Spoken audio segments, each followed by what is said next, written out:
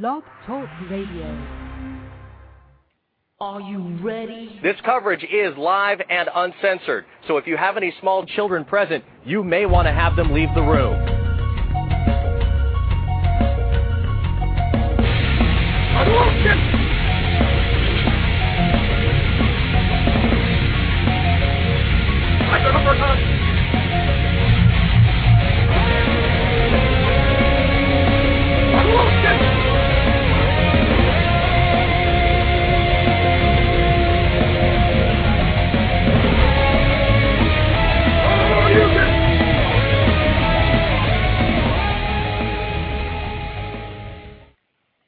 Hey, it's Rich. My Take Radio episode 26 for Thursday, January 14th, 2010.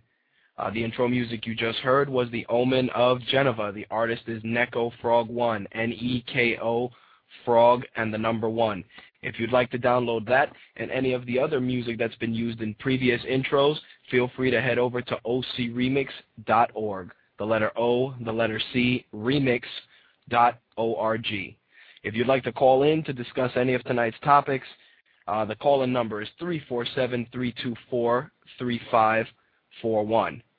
With that out of the way, let's talk a little housekeeping. Of course, first off, obviously nobody's living under a fucking rock and knows about what's going on in Haiti.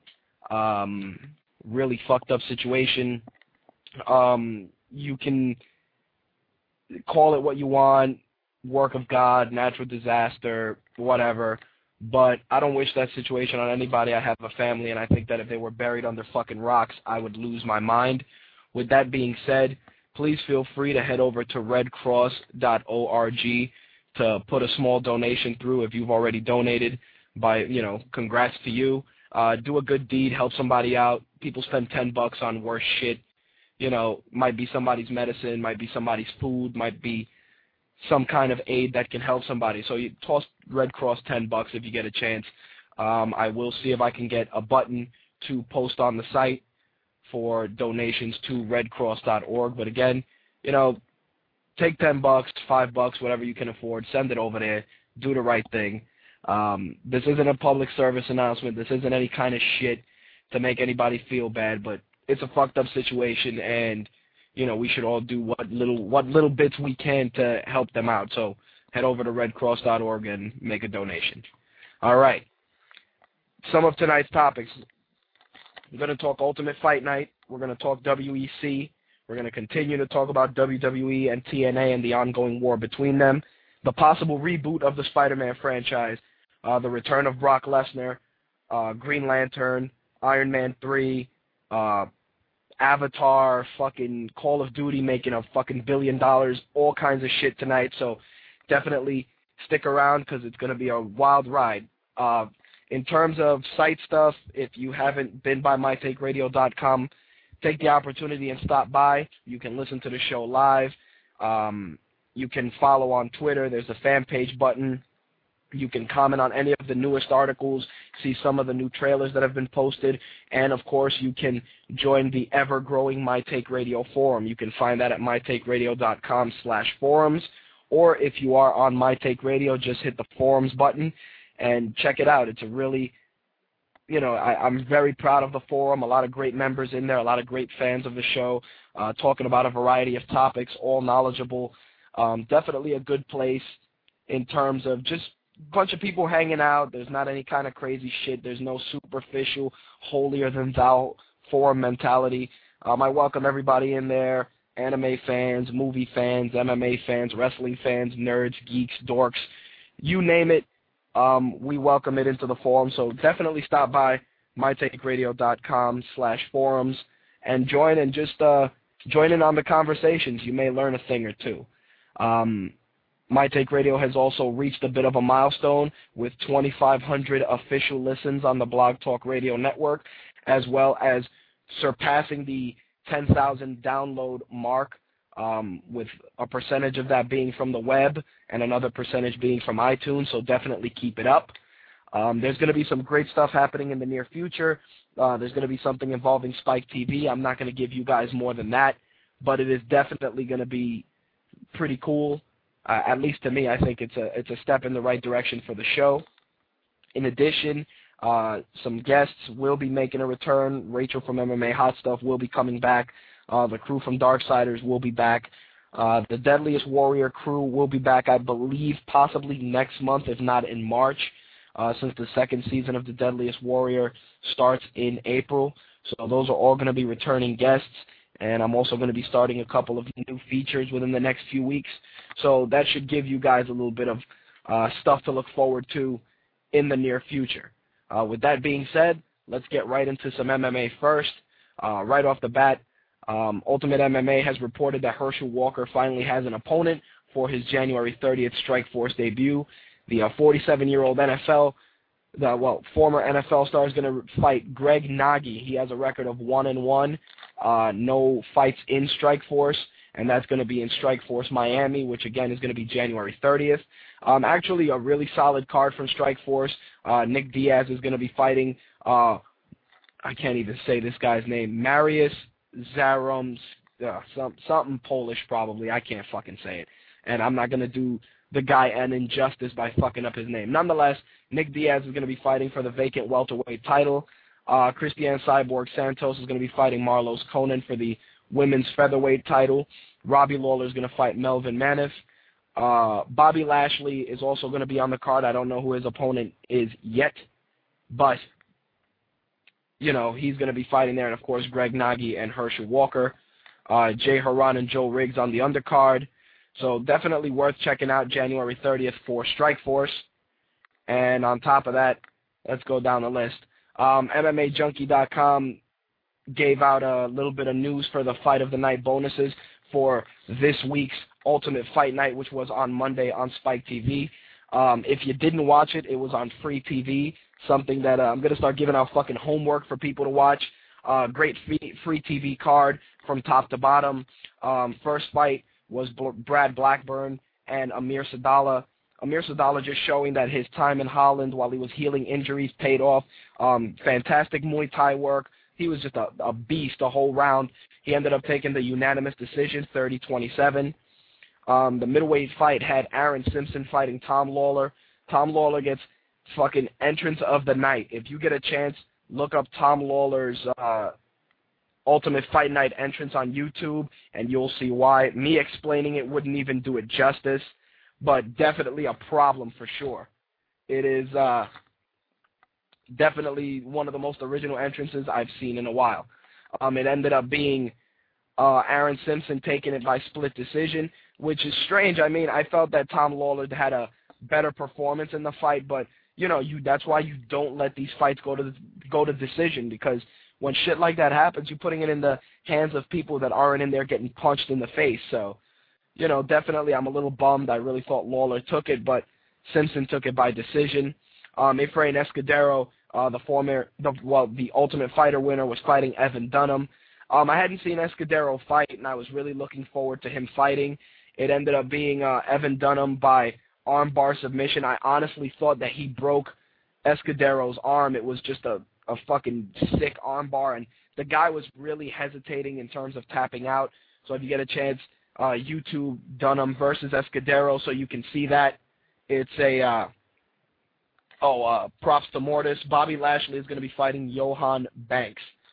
Nonetheless, moving on, of course, the main event was Nate Diaz versus Gray Maynard. I actually wasn't sure how to judge that fight personally, because Nate Diaz, just great Brazilian Jiu-Jitsu practitioner. The Diaz brothers are no slouches when it comes to fighting. Gray Maynard is a beast, phenomenal wrestler. Diaz, to me, took the first round. Maynard took the second, and I think Diaz took the third. It ended up being Gray Maynard winning by split decision, and that actually seemed to have pissed off Nate Diaz, because, he did a video blaming the commentators for the way they were selling the fight, because he said he watched the fight and he felt that he won the fight unanimously and that they did him a disservice in terms of calling the fight. I mean, personally, I saw the fight going in Diaz's favor. Maynard did take one round, but one round isn't winning the fight if you take the other two. But as unfortunate as it is, I think Diaz will bounce back. The kid has a ton of talent. Great Brazilian Jiu-Jitsu practitioner, so I definitely see him making a big impact in the near future. The submission of the night went to Evan Dunham for his submission on Escudero. He got $30,000. KO of the night went to Gerald Harris, and Fight of the night went to Aaron Simpson and Tom Lawler. Also, during the WEC versus 46 special, which aired this past weekend, they announced that the UFC will be debuting on the Versus Network for Ultimate Fight Night 21. That's going to be March 21st. Definitely a solid card. If you got the Versus Network, I would recommend you checking it out. Some of the fights for that card: John Bones Jones versus Brandon Vera is your main event, which is just has fucking sparks written all over it. Those two guys can fucking beat the shit out of each other. John Bones Jones is coming off that DQ loss, fighting Matt Hamill. Guy has a fantastic fighting style. He's explosive. Brandon Vera has, Muay Thai practitioner, just a serious dude. Also on the card, Junior Dos Santos fighting Gabriel Gonzaga. John Howard's going to fight Anthony Rumble Johnson. Recently signed but not officially announced. The Carpenter Clay Guida is going to fight Sean Shirk. Other rumored fights are Spencer Fisher and Dwayne Ludwig, and Elliot Marshall is going to fight Vladimir Matushenko, which I wanted to see him fight last month, and Brendan Schaub is going to fight Chase Gromley. So definitely, if you got the Versus Network, once again, always try and check out free MMA. It's one of the best ways to just get yourself into the sport. If you don't want to make the investment of dropping $50 on a pay-per-view, definitely check out WEC on Versus, any of the Ultimate Fight Nights, fucking YouTube. You'll end up enjoying what you see. It's all quality fights. Spike TV is actually going to be debuting the Best of Pride tomorrow. You can see some of the legendary Pride fights with guys like Quentin Rampage Jackson, Fedor, Mirko Krokop, Chuck Liddell, Alistair Overeem, just guys that you've seen fight already in various promotions. You're going to see them really getting it in Pride. Of course, Vanderlei Silva kicking people in the face. Just a great organization. It's a shame that, they weren't successful in the United States, but they did bring us some of the best fighters that are in the UFC, as well as Strikeforce and other promotions. So definitely check that out. It's supposed to be at 10 p.m. here on the East Coast. Definitely check your local cable provider so you can check that out for sure. Moving on. What did I miss? Yes, UFC 111 is in Jersey. Tickets are on sale for the March 27th fight. I was really fucking bummed that I couldn't get tickets, but they cost a shitload of money. But I'm hoping to catch a UFC event when it gets sanctioned in New York. I hope that Governor Batman can make that happen, because I really want to see it. Definitely MMA in the Garden for sure. Nonetheless, UFC 111, you have the main event is George St. Pierre versus Dan Hardy. Shane Carwin versus Frank Mir, possibly for the interim heavyweight title. Thiago Alves fighting John Fitch, which has not been announced yet. Ricardo Almeida is going to fight Matt Brown. Mark Bocek versus Jim Miller. Campman versus Saunders. Hammond versus Rodney Wallace. And New Jersey's own Kurt Pellegrino will be fighting on the card. I don't know who his opponent is yet, but definitely going to be a solid card. I'm going to still see if I can work my magic to go, because I would love to cover that live for the show somehow.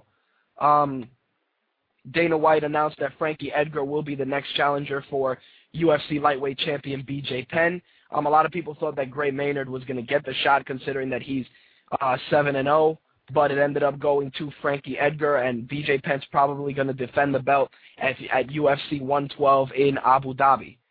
The last bit of MMA news: Kendall Grove could be fighting Mark Munoz also on the Abu Dhabi card in April 10th. So with that being said, hopefully, I'd really like to see Grove and Munoz fight. Those guys, both great stand-up fighters. Munoz coming off just an awesome performance during his last UFC appearance. I was really enjoying his fighting style. He's an exciting dude to watch fight, and I definitely hope that it goes down that way. So with that being said, we're going to head into the wrestling segment. I'm actually going to try and take a brief commercial break, and I will be back to talk wrestling in 30 seconds. BornStuffingRadio.com. That's where you'll find our radio show. Rich, you dig it, don't you? Yeah, man. He digs it. How come you don't dig it? Fuck you. Get on the internet. BornStuffingRadio.com. Rat bastards. All right, we're back. My Take Radio. Let's talk some wrestling. I'm going to actually be taking a few commercial breaks because I have a little bit of laryngitis, so if my voice sounds a little shitty, I apologize, but I wanted to deliver a show, and fuck you if you don't like it. No, I'm kidding. Nonetheless, wrestling, first off, Finnish politician and former WWF wrestler Tony Halme. You may know him as 80s international villain Ludwig Borga was found dead in his home. He had just turned 47. There's rumors that he committed suicide. For those of you that don't know him quite well, he was briefly in the WWF at the time.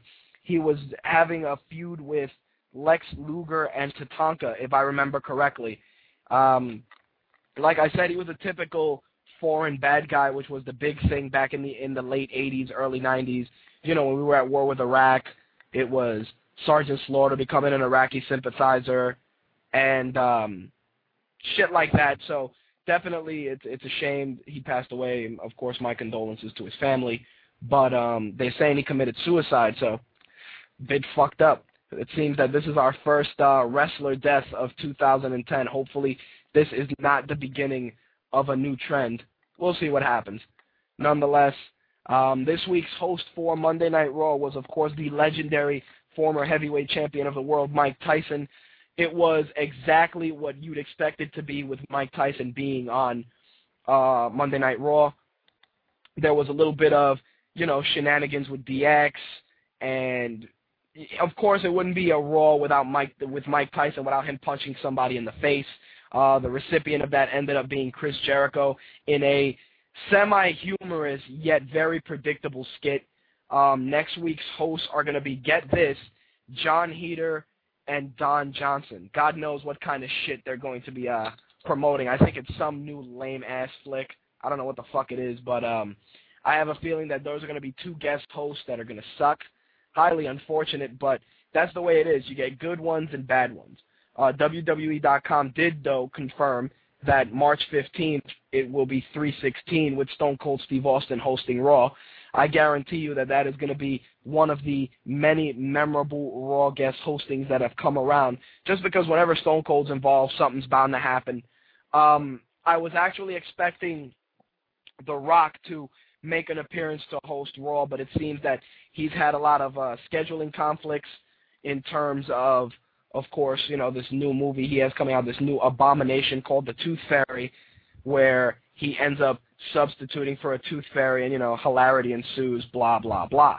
On a lighter note, though, this is going to allegedly be The Rock's last, kids movie, and he's going to start branching out into other projects. He's actually doing a very good, very interesting cop movie with Samuel L. Jackson. Once I have more details on it, I will put that up as well. Of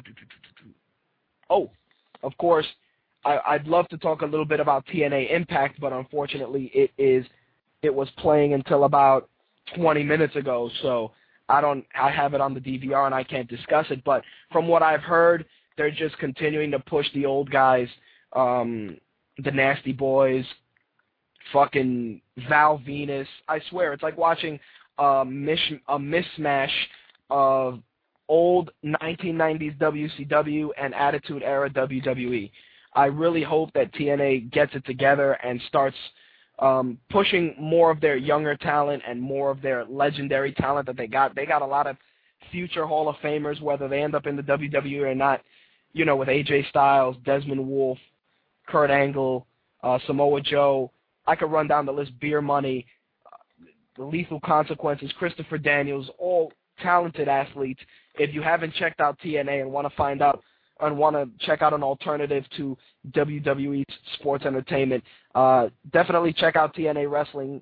It's usually at 9 o'clock on Spike TV, and they're also debuting TNA Epics, which is going to focus on certain stars and some of their more memorable matches. That was also debuting tonight, and the first spotlight was going to be on good old Kurt Angle, of course, who's had some memorable matches in TNA since the beginning. But with that said, we're going to close out some wrestling. I'm not going to play another commercial because I don't have one. Not yet, anyway. And we're going to head into some games. A lot of shit to talk about games-wise. For those of you that are fans of SOCOM, you're going to get the opportunity to play SOCOM Fireteam Bravo on the PSP February 16th. You're going to be able to pick that up on UMD as well as on the PlayStation Network. That game originally was supposed to come out in November. I remember talking about it, and it was delayed, so you'll be able to pick that up February 16th. And an interesting article I read earlier today, one of the guys from Frank and Maggot Associates, a media consulting firm, recently polled 800 gamers about their knowledge of downloadable content. The thing that bugs me was the fact that out of the 800, 15% actually knew of and downloaded content for their games. 41% knew of downloadable content but didn't download any, while the remaining 43% didn't even know what downloadable content was. It's very strange because the president of the firm said, he stated to IGN that many of the 43% still played games on PlayStation 2s and Wii's, which doesn't have any downloadable content.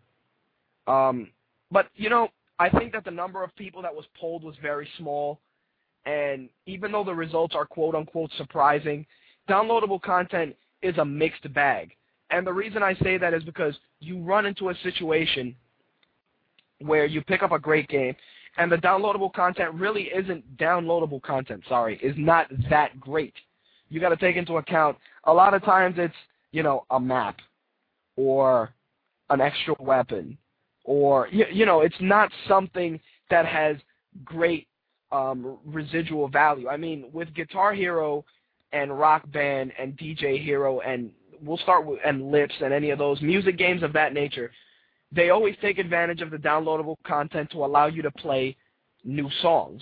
But the unfortunate thing is that some of those songs that you're paying money to download end up getting released in another sequel to said games.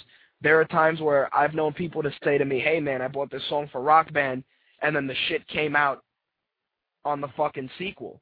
The frustration is there, and, the poll, like I said, such a small number of people, it's just poor research. I think that they should have gone past the 1,000 gamer threshold to get a better idea, because a lot of people, and I can guarantee you that at least 99.9% of the people in my forum know of downloadable content, and have used it in some shape, way, or form. I think that while it was a useful poll, it didn't really accomplish anything in terms of downloadable content and the saturation that it has in the gaming marketplace. I mean, like I said, it's great that they're going out and they're trying to do these polls, but you're really going to just poll 800 gamers?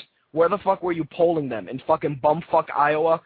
The fact that 41% didn't even know, actually 43% didn't know what downloadable content was is mind-boggling. It is the stupidest thing. How do you not know what downloadable content is? Self-explanatory. Content you download to enhance the game experience. What were they saying? Do you know what DLC is? Like a disease and shit? Fucking disease lambcocks. Do you know what DLC is? That's what I'd answer the guy. Honestly. Where were they polling these guys? It's fucking absurd that 43% did not know what downloadable content was. It's fucking stupid, like they really need to go in there and do some more educating marketing. That's what I'm saying. But nonetheless, for those of you that are fans of Pokemon, you guys can jump and cheer for joy because Heart Gold and Soul Silver have official release dates for North America. They will be coming out March 14th, which of course coincides with the 10th anniversary of Pokemon Gold and Silver being released in North America. Both games are going to be bundled with, you guys won't believe this shit, each game will come bundled with the Poke Walker, a Pokemon-themed pedometer that gains experience for your Pokemon as you walk. Oh my god. Really? A fucking pedometer? A Poke Walker? Really? Why don't you just release a blood pressure cuff, and every time you get mad and rage, your fucking Pokemon special attack powers go up? Really? Oh my god. I know that there's a stigma that gamers are out of shape and fat, but really, a pedometer with a fucking game? it's absurd. It is beyond ridiculous. And it looks like we have our first caller. You're on the air. Yo. Hey, what's going on? Hey, what's up? I'm here to talk about DLC. What do you got, man? I don't know. I'm gonna have to disagree with you on the DLC about it not being worth it a lot of times. It really depends on what game. All right. Well, what I was getting at, and I can see where you're gonna go with it, but the reason I was saying that is a lot of these games, this downloadable content that they do offer, isn't really super beneficial to make you hold on to the game longer. I mean, yeah, for a game like Call of Duty, you get a new map, you play it for a little bit, but it's not something that's going to keep dragging you in. I think that downloadable content sometimes is just an excuse for them to not add shit to the game and just, stick it in later on. But the whole thing with me is, as far as Call of Duty goes, I can't stand when they release a new map pack. That's shit I got to do. You know what I mean? Like, that's something that's mandatory. Like, otherwise you can't play. And that shit should have just came with the game. You know what I mean? Like, but for Fallout or Oblivion, I've downloaded every single piece of downloadable content that they have there. You know what I mean? Right. And that shit added like at least 50, 60 hours of gameplay for me personally, anyhow. Well, it's funny you reference Fallout because I was talking about this with a buddy of mine in my office, and he says to me, he's like, the only time I've ever gotten the most out of downloadable content was for Fallout. So it's funny you say that, but see, when you look at games like RPGs, games that require fucking hours upon hours upon hours of gameplay, then I can understand it being worth something.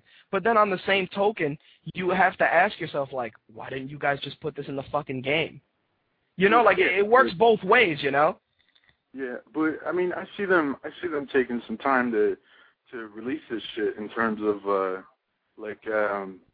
basically like for Fallout. All right, they still were working on perfecting the game when it was still coming out, so they didn't really have time to make all those expansions. And those expansions really did expand on the gameplay and expanded on the whole universe of Fallout. And it's the same thing with me for Oblivion. Like Oblivion, every time a new piece of downloadable content came out, I freaking jizzed my pants. I was excited as shit. Like, I got right on there and downloaded that bitch. But, of course. But another thing about the Pokemon thing you were just talking about, right? That pedometer, John, that thing was already released. That in Japan. No, in America, they had the it was a yellow Pikachu pet, right? And all it is a repackaging of it. And I actually used to have it when I was a lot younger, but like a Tamagotchi. Yeah, it was just like that, except for it worked on a pedometer system where you would earn coins, and you'd earn the coins to do like it never really connected with the game itself, but no, I actually remember enjoying that thing, but don't you think it's a little hokey? I mean, I mean it's cheap because they're just repackaging the same shit. Oh, okay. That already came out. I mean, I swear to God, it is the same exact John that was already out. Wow, I'm gonna have to look that up so I can post some photos and give Nintendo a little shit because it's like, way to go recycling a tired ass gimmick. Yeah, dude, the other one, it was yellow and it wasn't shaped like a circle. That's the only difference. The whole innards, everything is exactly the same. It was a pedometer and everything. I remember you used to have to shake the shit out of it, and it didn't promote exercise at all. You just sat there and shook the shit out of it until you had enough coins, and then then you just did what you had to do to get it. But, well, I got a question for you. Out of all the games you've played, and I'm more than sure you've played quite a bit, which is the game, excluding Fallout, that you feel had the most, that was worth the money you spent on downloadable content? You got to exclude Fallout, though. Because I just, let's take an informal poll, All right, other than Fallout or Oblivion? Right. I'll go with Forza 3. Or Forza 2, rather, because that had a lot of tracks that came out, a lot of cars that really expanded on what they had. That was nice. Mass Effect, that whole Bring Down the Sky. Yeah, I heard about that. Nice. Like Bethesda is real good with sending out good DLC. But I mean, as far as map packs go, it's Call of Duty World at War. Like every single time I see one of them, it's like, damn it, now I got to download that just so I can play with some people online. It's a damn obligation more than an opportunity. It really is a problem, especially and it was, you know, like when I talked about this today, a lot of people were like, dude, the fucking Call of Duty, man, they just get us with the map shit. Same thing with Gears of War, like the first-person shooters or third-person shooters. They're like, oh yeah, we made a map of a fucking bathroom and a living room. That's the thing that annoys the hell out of me. It's like, all right, if I can still play the game without having to download this map, then fine. But I can't. You know what I mean? You cannot play the game without downloading that map, because the second you go online on World at War, I downloaded the first map pack and never downloaded the second. The second you go online to play, you get kicked out of rooms because you don't have the map pack, and either they get pissed because they can't play the match they want to play, or you get kicked out automatically because they don't have a server without the map pack already on it. Jesus, that's fucking frustrating as shit, man. That's why I don't like downloadable content. I think I've bought personally for me that expanded my gameplay was for Burnout, just because you bought a whole fucking new island, you know, and then you get Burnout was real good with that because they gave you a lot of free shit too. Yep, Burnout was really good. And Little Big Planet to some extent. I bought some shit for Little Big Planet that's added a little bit of gameplay. You know, those two games to me, I mean, Street Fighter 4, you know, yeah, you had to buy the costumes and shit, which is kind of hokey. I think that, for me, that was a bit of a fucking jip. You know, at least give me one character. Give me one, you know, but no, it's just, I had to fucking buy a wardrobe. It's fucking absurd, but, and you know, it is what it is. As far as DLC is considered, I don't just consider it, like expansions and shit. I always look to arcade and for the what the hell is that, the community marketplace where they can make their own games, like the indie games for Xbox. Like N+. Yeah, like the arcade and shit. Like I download all that. I got maybe 30 arcade games that I downloaded, and that's what I spend most of my points on. I don't really bother with too much downloadable content unless I really like the game, and it's really a pain in the ass if it's only a game you're renting. You know yeah, absolutely. Like, if a lot of GameFly shit, yeah.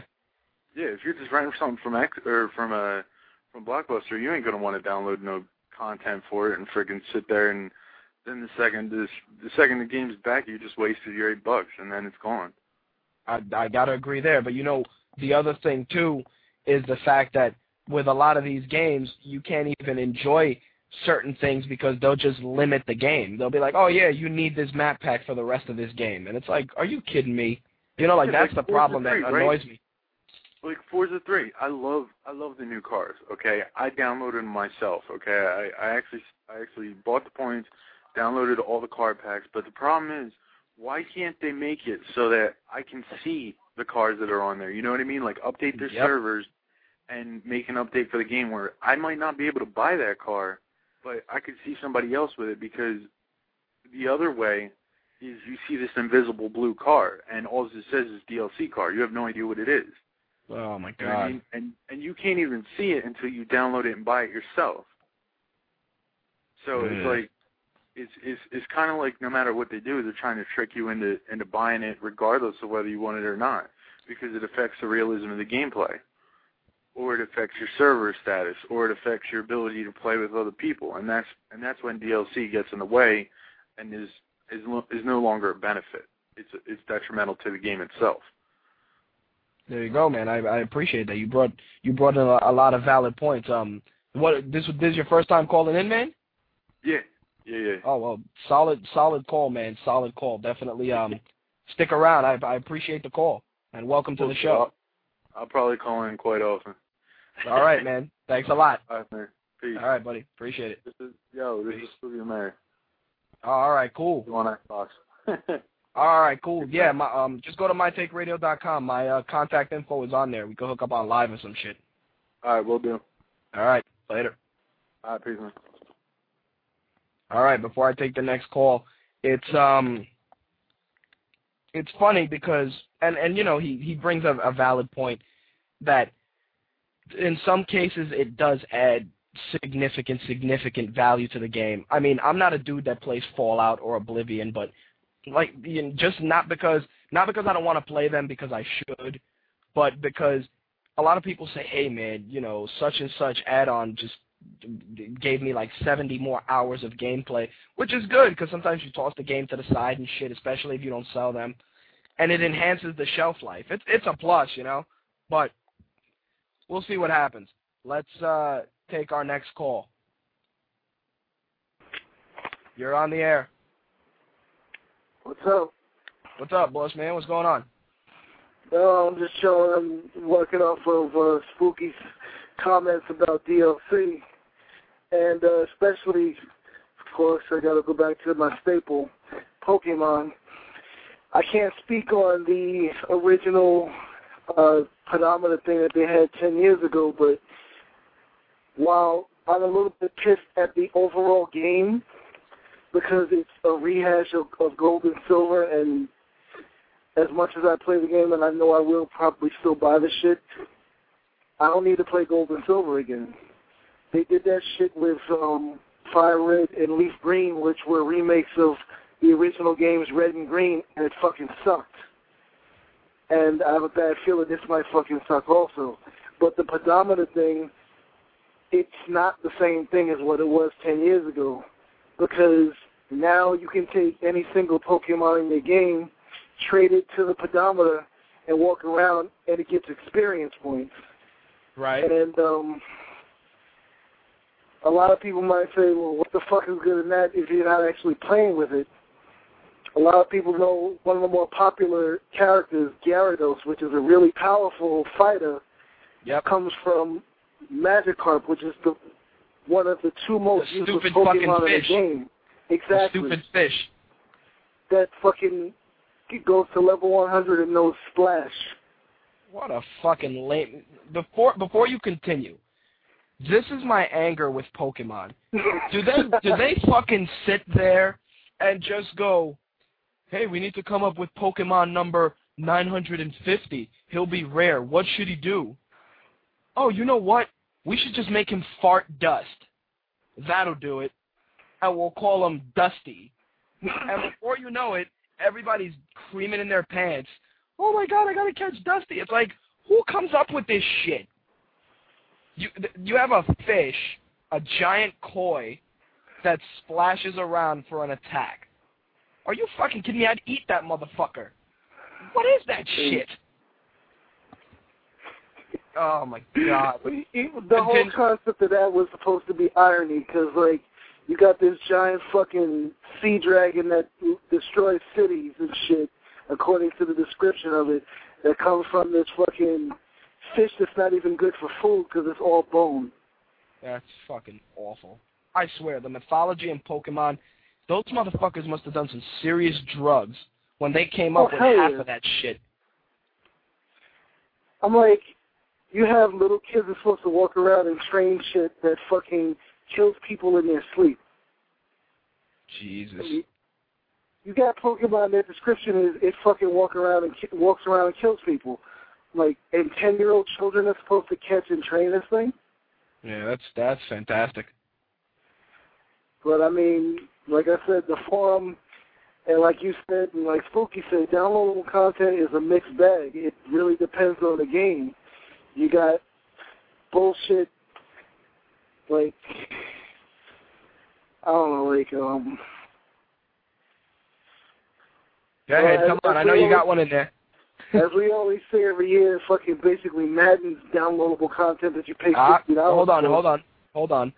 I have something beautiful to talk about Madden, so we'll kind of gloss over Madden for a second. But here's the funny thing. Pokemon's going to come out March 14th, and it's going to be competing against Final Fantasy 13, Shin Megami Tensei Strange Journey, and Yakuza 3. Now, with that being said, do you even think that Pokemon's going to make that sort of a dent for a game that's already been out? Especially because you play RPGs. You think it's going to stop fucking Final Fantasy 13? Pokemon sells worldwide a lot better than Final Fantasy. Yeah, but it's fucking Final Fantasy. Motherfuckers eat, sleep, fucking shit this game. Yes, they do. And believe it or not, they eat, sleep, and shit Pokemon even more. Oh, my God. The only thing they eat, shit, and sleep more than Pokemon and Final Fantasy is fucking, what's the name, Dragon Quest.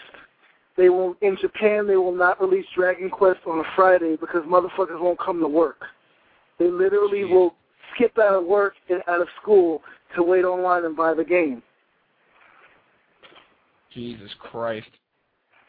I tell you, man, you know, it's strange because while I agree that Pokemon is a phenomenon, it disturbs me because Heart Gold and Soul Silver are rehashes. Don't you feel that they're rehashes already of existing Pokemon games, though? Well, they exactly are. It's literally a DS remake of the Game Boy Color games Pokemon Gold and Pokemon Silver. And anybody who is living in a fucking box and doesn't believe that, just look at the fucking box art.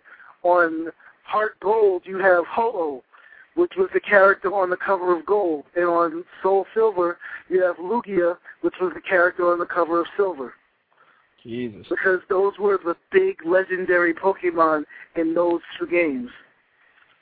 Yeah, but see, that's what bugs me, and it you know, I can go on and on about the shitty virtues of Pokemon, but we only got 2.5 hours. So let's go through the rest. Did you have anything else to add about that? Well, it's like you got your mid-range DLC, like the beat-em-up levels in Batman, which, I mean, I personally enjoyed, but once you finish them, you finish them. You got the somewhat useless DLC, which unfortunately they mentioned in the chat is one of my favorite games from last year, Infamous. They added a power which, if you pre-ordered the game, you got it anyway, and you added it after everybody who loved the game beat the shit out of it twice. What the fuck am I going to do with it now? Late. Yeah, they're a little fucking late. Wonderful. And then you have the greatest kind of DLC, which is free DLC, which really I haven't seen much of since Burnout Paradise, and that was a lot of great downloadable content. Even a lot of the paid content was great. Well, I say this. If they continue to follow the trend that Burnout set with a lot of great free shit and maybe 1 or 2 big paid items, I think more people would go for it. But when they just keep nickel and diming the fuck out of you, it's just very disconcerting. It fucking annoys the shit out of me. But whatever. Fuck them. Fuck Pokemon. I know you like it, but fuck them too. But actually, Pokemon, other than Burnout Paradise, is one of the few games that actually gives you free downloadable content. Yeah, but you gotta, like, fucking go and stand in line with, like, some snot-nosed kid in Toys R Us and his fat mother so you can get it. No, you don't have to stand in line. You just walk around Toys R Us, turn your shit on, get what you gotta get, you turn it off, and you keep going. Oh, okay. All right. It's like, they turn on the Wi-Fi in a certain area in the store, you download the shit, and you're done. Oh, all right. That's a cool little concept. All right, I'm not gonna shit on it too much, but fuck Pokemon anyway. All right. Let me move on. I will, I know you'll probably call back because, boy, is it going to get good. Oh, God. Yeah, it's going to be bad. I think Bronx wants to rage. He's talking shit about me, so he must want to say something. Oh, yeah, it's gonna get better. All right, buddy. All right, talk to you later. All right, man. Thanks. Peace. All right. With that being said, of course, I appreciate Slick helping me segue into Madden. Because Madden, of course, as we all know, or as I like to call it, Roster Update 2010, going into Roster Update 2011, is working on trying some new quote-unquote innovations. As such, the CEO John Riccitiello, said that he was unhappy with the sales of Madden 2010 and revealed during the EA conference call that there would be an innovative and new take on Madden. He didn't give too many details. He did say it's not like they, he was saying that, they added Madden Ultimate Team, but what they're working on is just going to revolutionize the game. Now, dear EA CEO John Riccitiello, you want innovative? How about letting mistresses kill the football players before the game? There you go. How's that for innovation? How about a mini game where you have to drive from the hotel drunk to the game and not kill anybody? How about that for innovation? How about creating your own touchdown celebration and flipping the bird to the fans? How's that for innovation? There is nothing left to make Madden any better. I don't give a shit. Unless they put a fucking camera in the quarterback's ball bag so that he can see down the field when the defensive line is coming at him, there is honestly nothing left. What can you do? Make the graphics better? Okay, fine. You got me there. You can make the graphics better. But in making the graphics better, you don't warrant people paying $60 for the same game. Especially when, Brett Favre will come out of retirement and they'll be like, oh, you can download Brett Favre this week. Why would I download him if I had him in the last game? Oh, it's Madden. If you're going to release a new Madden every year, charge me $30 for it. Because when I get tired of playing it, I won't feel bad that GameStop gives me $3. Or sometimes it won't even take it.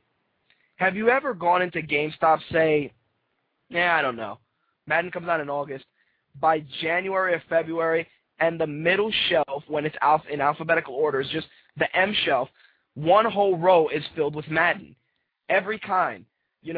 2010, 2009, 2008, 2006, 2004. Why? Because after you play the game for a little bit, the longevity goes out the fucking window. And I don't understand how these fucking sheep camp out to buy the same fucking game year after year. It's like, are you retarded? Did they drop you on your head when you were a kid? I don't understand. I think the fact of the matter is that if you're going to keep popping out Madden games every year and you're going to quote-unquote innovate, and it's the same shit every year, at least charge me $30. At least if you're going to rate me, give me the courtesy of a reach around. For real. This is the shit that just irritates me with EA. That's why I haven't bought a Madden game in years, because of shit like this. It's disgusting, and it just annoys the fuck out of me. But you know what? Fuck you, EA. Fuck you, Madden. Let's move on. Those of you that are fortunate enough to own Tekken 6, myself included, and thought that the scenario campaign was pretty shitty, there's a new update coming January 18th for the 360 and the PS3 that will allow 2 players to play the scenario campaign together online. With that being said, they're also going to add a leaderboard to see how the co-op skills match up against other people. I actually think that that's a really good idea because, fuck, is that campaign scenario shit boring. It really is. It is, it's fun, I guess, but the novelty wears off really fucking quick. So definitely adding a little online co-op in there is beneficial, and I definitely like that a lot. And it'll maybe motivate me to play more. We'll see what happens. After months of rumors, of course, it's no secret Netflix is coming to the Nintendo Wii. The streaming content will be available this spring. Much like the PS3 owners, the Wii owners are going to need to get a disc from Netflix in order to access the service. To get that disc, just head over to netflix.com/Wii, and you'll be able to get that disc and watch Wii content watch Netflix content on your Wii. Just an FYI, there will be no HD content streaming for the Wii. That will only be on the 360 and the PS3. So if you have a Wii and that's your primary system and you have Netflix and want to stream it, then by all means, head over to that, check that out, and get that for yourself. I mean, I can't go too in-depth into it because I have Netflix. It's a great service. They have a great business model. GameFly, much like Netflix, great business model, successful companies, and it's cool that they're allowing more content to stream to these devices, because if you walk into most American living rooms, the centerpiece is some sort of a game console, and you know, for older households, the centerpiece will be the DVD player. And it's good that the Netflix streaming is becoming more prevalent, because this will be the future, and I like that all these companies are embracing it so well. So definitely kudos to Netflix, and kudos to Nintendo as well for jumping on the bandwagon. Yes, Modern Warfare. Prepare to hear the most ridiculous stat ever. Modern Warfare 2 has just surpassed another benchmark. Activision announced that the game has reached over $1 billion in retail sales. $1 billion. Not 100,000, not a million, 1 billion with a fucking B. Out of all those sales, an estimated 550 million were made within the first 5 days of its release.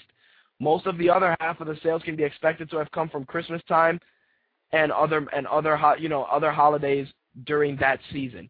Call of Duty Modern Warfare has exceeded our expectations and shattered theatrical box office and video game records, said Robert Kotick, CEO of Activision Blizzard. There are only a handful of entertainment properties that have ever reached the $1 billion mark, which illustrates the power of the Call of Duty franchise and the mass appeal of this game.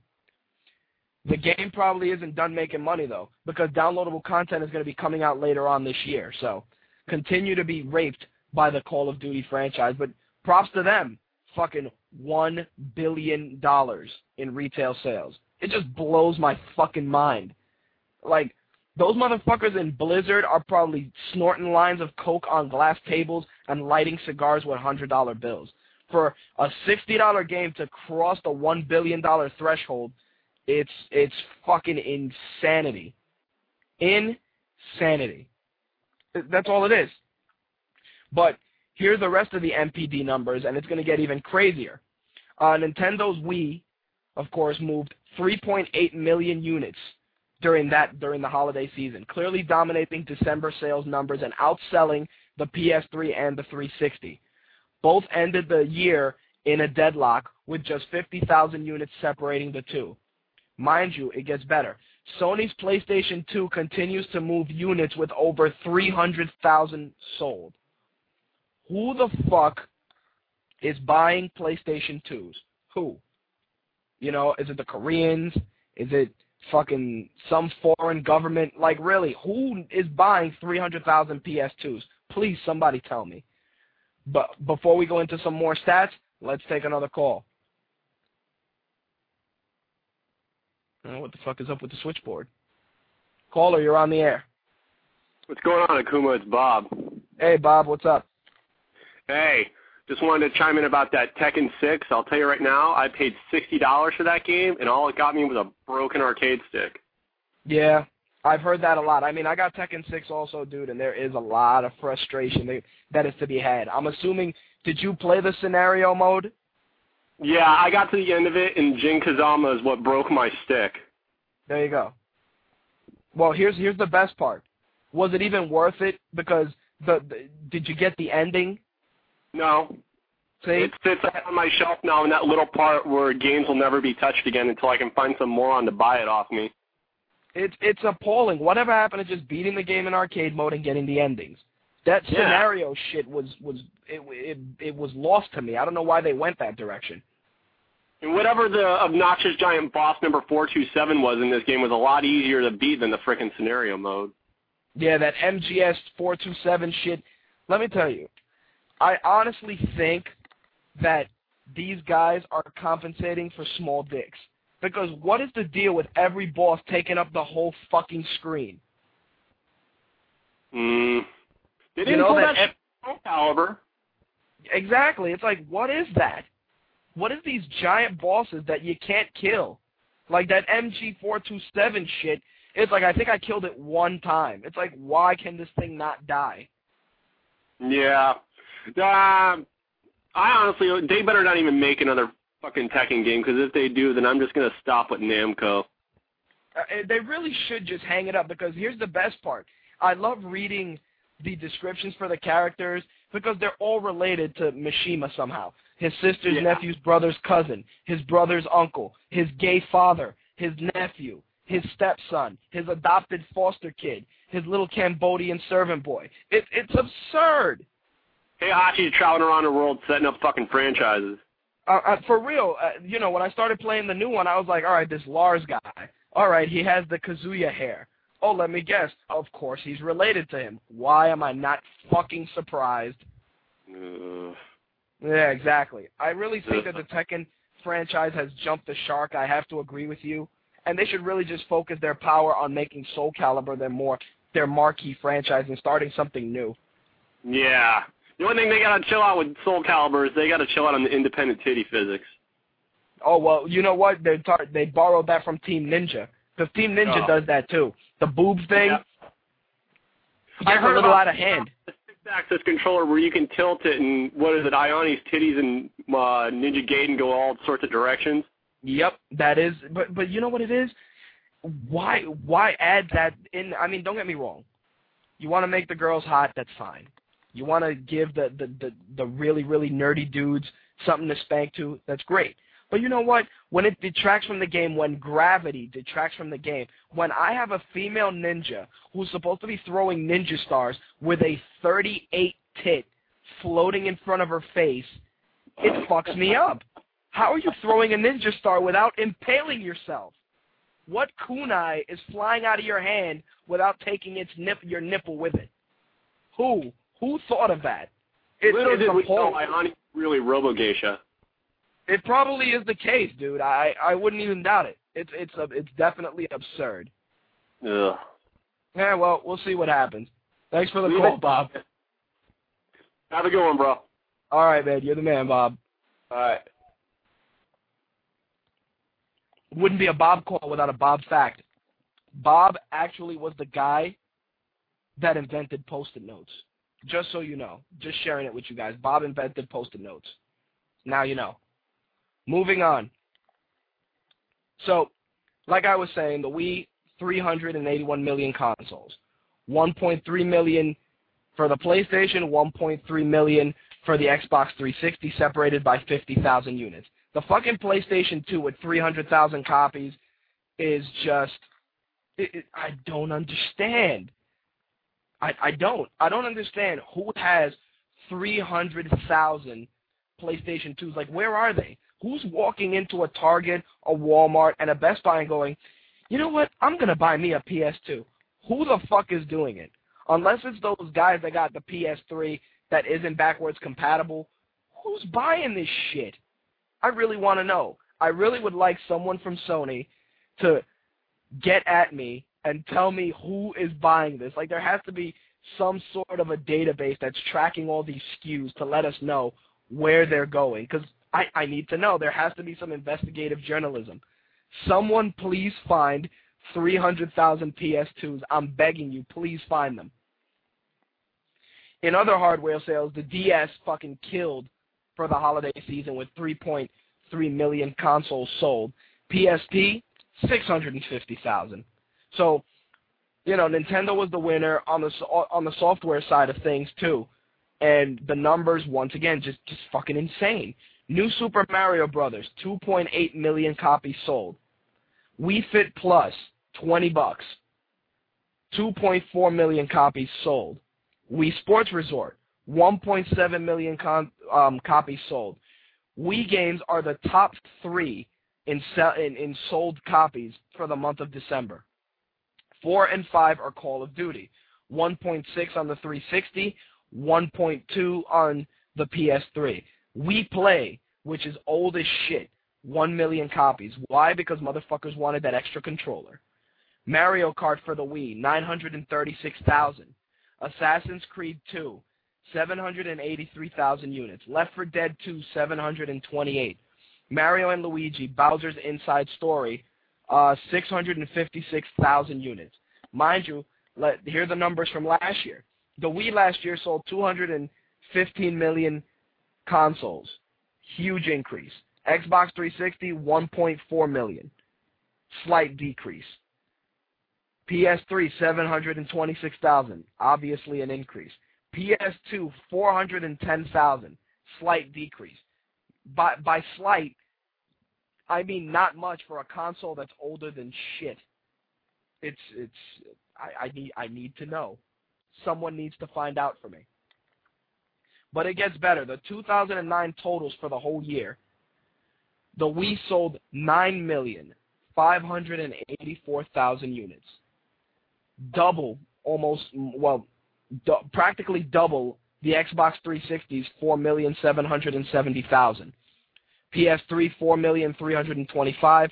PS2 in 2009, 1,800,000 consoles. Who? I really want to know who is buying them. That is a ridiculous number. 1,800,000 consoles for the PS2 is disgusting. It's just disgusting. The DS/DSi sold 11 million units. The PSP/PSP Go, because they combined them, 2,495,000. That is practically, oh my God, it's just disgusting that Nintendo's just running away with the ball. I can't even look at these numbers without wishing to be a stockholder in Nintendo or a stockholder in fucking Xbox, in Microsoft. I'd be fucking swimming in money like Scrooge McDuck right now if I were a stockholder for Nintendo with the fucking ridiculous money they're making. It's absurd. It really is. With that being said, we're going to take another commercial break, and we're going to talk some movies right after this. You know those shows where they play video game music and they laugh in like really high voices like... Well, you won't listen to that on our show because we don't have the budget for that kind of thing. We're broke as hell. And nobody really cares that much to laugh that hard. So if you're looking for a show like that has horrible audio quality and void of fake laughter, Video Game News Radio, 11 p.m. Tuesday nights on all games. All right, My Take Radio, we're back. Movies, that's what we're going to talk about. A whole bunch of shit went on this week in the movie industry, and it's a majority of it pertaining to fucking superhero movies. So right off the bat, if you don't want to hear about superhero movies, pause the player or keep it moving because there's a lot of shit that went down. First off, let's start off with the Ghost Rider franchise. Yes, if many of you remember, Nicolas Cage's hair plugs went on fire and turned him into the proverbial spirit of vengeance known as Ghost Rider. Of course, the movie was met with lukewarm response. I, for one, thought that it was hokey as shit. The only cool thing was Ghost Rider himself and the fucking bike. The story was fucking abysmal. The bad guy was the fucking emo kid from, what the fuck was that movie? That Kevin Spacey shit. Shit. Anyway, that fucking kid was the bad guy, and fucking Peter Fonda was Mephisto. It was like he had fucking soul glow in his hair. The whole thing was a train wreck. With that said, though, it was only a matter of time before they started talking sequels. The first bit of news was that the guy who directed it previously, Mark Steven Johnson, is not directing the sequel. The hope is that David Goyer, who wrote the script, will direct it as well. Also, the Eva Mendes Roxanne Simpson character, gone. They're getting rid of that. The film is going to take place in Europe. Why? I don't know. But let me guess, because it's cheaper to film over there.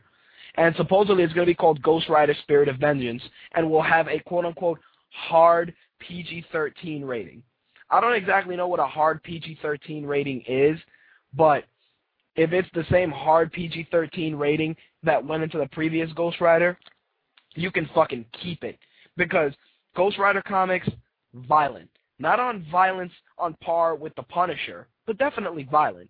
And a hard PG-13 is going to be, to me at least, is going to be interesting. The film is going to pretty much be a reboot, because that's the buzzword this week, reboot. and it's going to possibly be shot in 3D. So, a hard PG-13 rating and a 3D Ghost Rider. Look, get a new lead. How about that? Let's start with that. Fucking Nicolas Cage's flaming hair plugs and his shiny forehead. I'm supposed to believe that he has a full head of hair when the motherfucker has fucking Chucky from Child's Play hairdo going on? Really? Have you seen his hair in Ghost Rider? It's like Chucky. It's like fucking My Buddy. It is disgusting. But we'll see where it goes. I'm gonna be apprehensive but intrigued to see how it goes.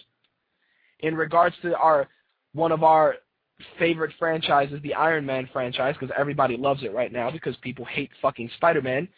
Comic book artist Bob Layton recently spoke with MTV about the Iron Man franchise, and here's some highlights. He said that he feels that he has a perfect story set up for the Iron Man 3. Mind you, 2 is not out. And he wants to capitalize on the Demon in a Bottle storyline, of course, involving Tony Stark's alcoholism, which is fine. When asked about War Machine as a spin-off and an appearance in the Avengers, he said, and I quote, "If they're doing the Avengers film, they always have the option of using War Machine instead of Iron Man, depending upon what happens contractually. But there's always the possibility that if it goes well, it can spin off. Obviously, War Machine's character is a different character and a different motivation than the Iron Man character." So, with that being said, they're already planning for Iron Man 3 without even finishing Iron Man 2. Nonetheless, Iron Man hasn't disappointed me thus far. We can only hope that 2 is as good as 1. Definitely a better ending sequence because the whole 3%, I'm going to fight the Ironmonger, wasn't sold on it, but it was cool up until that. That being said, it gets better. A little DC news. I spoke a little bit about the Green Lantern film, which of course is going to have Ryan Reynolds as in the role as Hal Jordan and also Green Lantern. His love interest / potential villain is going to be played by Blake Lively. For those of you that don't know who Blake Lively is, you can catch her and her vacant stare on the CW show Gossip Girl. That's what she does. Her acting, subpar. How she looks? Yeah, she looks good. She does. She's a good-looking chick. Acting-wise, a paper fucking toilet paper tube has more charisma than she does. But Blake Lively beat out, get this, Kerry Russell and Jennifer Garner. So neither one of them would have worked. So I guess it's the lesser of two evils. Nonetheless, Blake Lively's character, Carol Ferris, does end up becoming a villain of Green Lantern. Whether they choose to do that in this one remains to be seen. But with that being said, they also announced some other casting news. Where the fuck is it? Where are my notes? And why are they fucked up? Yes. Peter Sarsgaard is also going to be opposite Ryan Reynolds. He's going to be playing the villain. He's going to be playing Dr. Hector Hammond, who actually is one of the earlier Green Lantern villains who ends up developing like psychic powers after messing with a fallen meteor. I think Peter Sarsgaard is a great actor, and he'll be definitely really good alongside Ryan Reynolds. And to finish it off, Jackie Earle Hartley will be playing Sinestro.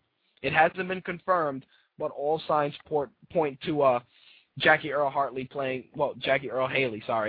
Sinestro.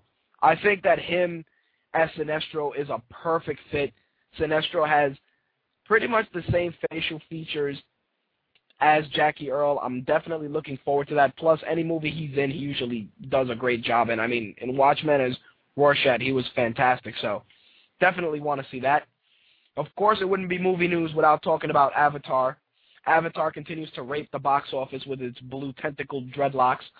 It earned $48.5 million over the weekend. In 4 weeks, it's made $429 million. It just continues to rape the box office, and it gets better. Sherlock Holmes was number 2. Alvin and the Chipmunks was number 3. Daybreakers was 4. It's Complicated was 5. It's complicated that people fucking actually go to see that shit. Leap Year was 6. The Blind Side was 7. Up in the Air was 8. Youth in Revolt, which I actually thought was going to be far more successful, came in at 9, and The Princess and the Frog came in at 10. But here's the best part. Avatar ranks the following, domestic. From a domestic standpoint, Titanic is the #1 movie, ever, domestically. Dark Knight is #2. Star Wars is #3. Shrek 2 is #4. E.T. is 5. Phantom Menace is 6. And Avatar is 7. Worldwide, Titanic is still #1, $1.8 billion. Avatar, #2, 1.3. It's ridiculous. Return of the King is #3. Pirates of the Caribbean was 4, and The Dark Knight is 5. So worldwide, Avatar is fucking up everybody. It's absurd. It really is. I mean, I'm not shitting on the movie, but definitely just the ridiculous amounts of money. But, hey, props to James Cameron for putting out something that people want to watch. For those of you that are fans of Arrested Development, Will Arnett confirmed that Arrested Development will have a movie that will be going into production sometime this year. And now, for the big to-do, Spider-Man 4. It wouldn't be a show without Spider-Man 4. #1, there's not going to be a Spider-Man 4. So, for those of you all excited, not happening. Tobey Maguire's Spider-Man, Sam Raimi as director, not happening. Here's what ended up happening. Sony announced that Sam Raimi, director of the first 3 Spider-Man films, has backed out of the next one due to creative differences. Tobey Maguire has also backed out now, and Sony is planning for the next film to be a total franchise reboot that will start with a Peter Parker character back in high school. This new film, which won't be Spider-Man 4, is now set for release in 2012. So, with that said, looks like we got a caller before I go into the rest of the story. Let's see what they got. Caller, you're on the air. Are you talking to me? What's going on, Anderson? Nothing. What's going on? I'm sitting here. Before you go into it, ladies and gentlemen, you are listening to Don Anderson, host of Tumbling with Tumbleweed, which you can hear Tuesdays at 10 p.m. on the Blog Talk Radio Network. Proceed. Thank you, sir. I was listening to you. I've been listening to the show tonight, and I was listening to the movie talk. The comic book movies always intrigue me. Of course. And I knew it was coming. And I had a little vent about it on Tuesday on my show, and I just wanted to hear I wanted to hear what you had to say, and I just wanted to bounce a few things between you. Go ahead. Okay. Well, let me ask you a question. Would you like to see a movie with? Oh no, this is hypothetical. A movie with Tobey Maguire done by Sam Raimi, where you don't necessarily know what villains you're going to get. There's a chance you could get something stupid that the studio wants you to have, or there's a chance you could get maybe something cool that Sam Raimi does. You don't know. You might get another Spider-Man 3. You might get a Spider-Man 1. You don't know. Right. Or like a grab bag. Right. You don't know. You could either have that choice, or on the other side, you have a Spider-Man movie done by a new director with new actors, and they said it's going to focus on the teen years of Spider-Man. Well, the fucking last thing I remember is that he got bit right before college. Right. So there is no Spider-Man teen years. So well, it's. Go ahead. What is the story going to just be? It's going to be the same thing, isn't it? It's going to be him going to school. Hey, Mary Jane, I want to be your friend. I want to be your boyfriend. You're a loser. Flash Thompson pushes down. I'm gay. I got bit by a spider. Ouch! It hurts. Oh, look, I can clean the walls. Oh, Uncle Ben. And then that's it. And you're like, okay, great. I just paid to see the first movie again, done by somebody different. Well, what they're going to probably do is, and I'm more than sure Bronx in the forums, in the chat may agree, is they may possibly go with the Ultimate Spider-Man storyline. The Ultimate Spider-Man storyline is a little bit more apropos for the reboot, just because it goes back to young Spider-Man.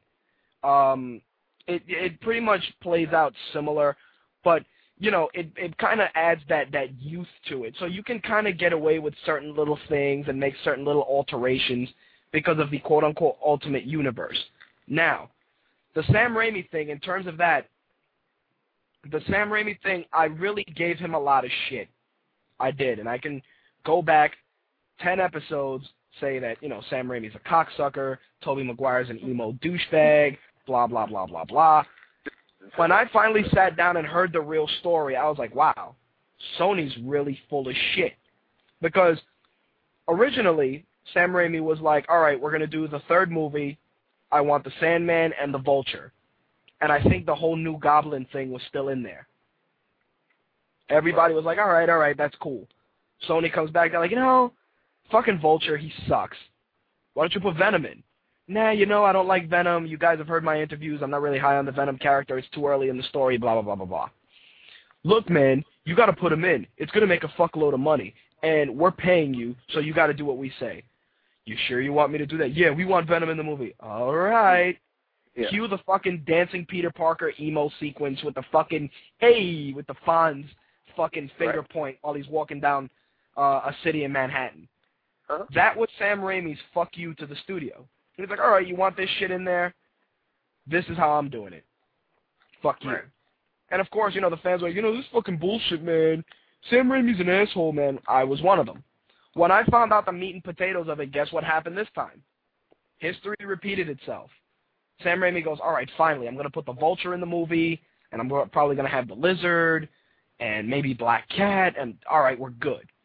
Hey, you know, you need to really go and look at the newer comics and pull somebody out of there. Because that way, you know, it'll keep it current.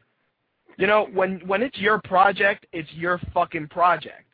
Yeah, you guys are paying the bills, but last time I checked, Raimi did a good job with the first and second Spider-Man.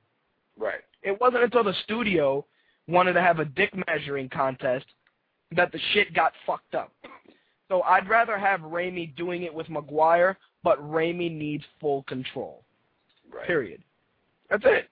I'll take it. I'd rather Raimi and Maguire and you know deal with the devil I do know versus the devil I don't. Because trust me, it's going to get a lot more interesting when I read the rest.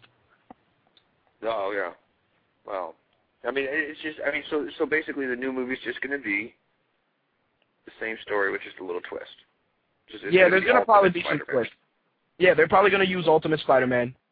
That's where I see it going. Again, I could be fucking wrong because who knows what the fuck Sony's doing. Because, see, if Marvel owned the rights to Spider-Man, Spider-Man would probably have popped up already in at least a Fantastic Four movie or somewhere. But since it's owned by Sony, you know, they want to have their own little microcosm, their own universe. That's what's going to end up happening. I feel you. I mean, what would you rather do? Well, here's the point I was making on Tuesday, is you don't have to change the whole direction of the storyline. Yep, because I agree. Because it's not like you know, look, there was 2 Punisher movies. That was the same. Oh wait, no, that wasn't the same actor, was it? No, that was somebody different, right? Yeah. Okay. Well, the Hulk movie. Oh wait, no, that was 2 different actors as well, right? Yeah, reboot. Right. Okay. And then Iron Man. Well, they kept the same guys, didn't they? No, wait. They're changing Rhodey. They got Cheadle now instead of what's his face. And yep. Okay, so okay, how about Batman? Oh, wait a minute. There's a whole franchise based on like 5 different actors playing the lead character, and and it's not like they had to, you know, okay, let's go do the old man Batman, or let's go do the, you know, he's got a broken back now, and now Robin steps up, and you know, they never did anything crazy like that. I mean, they did it out of order. You know, does that make sense?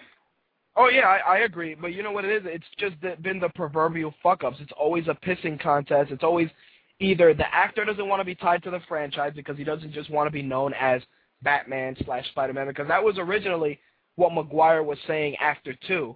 He's like, you know, I think with 2 I'm good. I really don't want to do 3. You know, I want to do other shit. Oh, dude, you got to come back and do 3. It was just a half-ass job by everybody involved. Right. And I have no problem if they change the actors. That's fine. But the fact of the matter is they're going to go in a completely different direction, and they're going to give you pretty much the same story that you already had. And it's just like, I mean, how many of those Batman movies did you have to see the recreation of his parents getting shot in an alleyway? You know, every movie had it, and it's like, we know. I can fucking do that with Legos and tell the story. It's like, I fucking know. You don't have to tell me. All right, people all across the world know who the fuck Spider-Man is. They know he was bitten by a radioactive spider, and if you film that sequence, I'm gonna puke. It's not even. I don't like to puke. That's it. Well, we'll see what happens, Anderson, because it should get better. Right on. We'll get back on with your shit. All right, dude. Tumbling with Tumbleweed. Tuesdays, 10 p.m. Don Anderson. Peace. Peace. All right, it looks like the lines are aflutter with phone calls. Let's see who we got next. You're on the air. Who's this? Yo, it's Ant. Oh, I was waiting for that call. Yeah. What do you got? Yeah, I'm kind of light tonight because, it's not really hitting up the conversation I wanted to get to, but I do have some things to say about Iron Man and Spider-Man and the Avengers and stuff.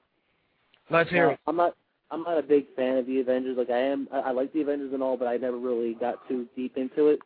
But I thought that Spider-Man was part of the Avengers, and I just learned recently that he was in the new Avengers, which means that Spider-Man doesn't have to be in the new Avengers movie that's coming out soon. So that leaves a whole bunch of tension now that Sam Raimi and Tobey Maguire are pretty much gone. And so I was worried that because Tobey Maguire is no longer part of the thing, that Spider-Man was no longer going to be part of Avengers, and that would make a hole in the story. But it's not. Like, I don't care now if we never see Spider-Man again. I mean, of course we're going to get a reboot, but I don't even care anymore because, like, you can ask anybody. I'm one of the biggest Spider-Man fans on the forums, pretty much, next to Slick and Bronx and all that. But anyway, what am I getting to? Oh yeah, Spider-Man's dead to me. Pretty much, just in movie form, dead to me. If they're gonna do this Ultimate Spider-Man version, if they decide to go that way, then at least get someone that looks like a teenage Spider-Man would look like a teenage Peter Parker. Well, you know what? And it's before not to cut you off, but here's the thing: you had an expectation of Spider-Man being in the Avengers, right? Yeah. Okay. Just like Santa Claus isn't fucking real, Spider-Man was never going to be in the Avengers.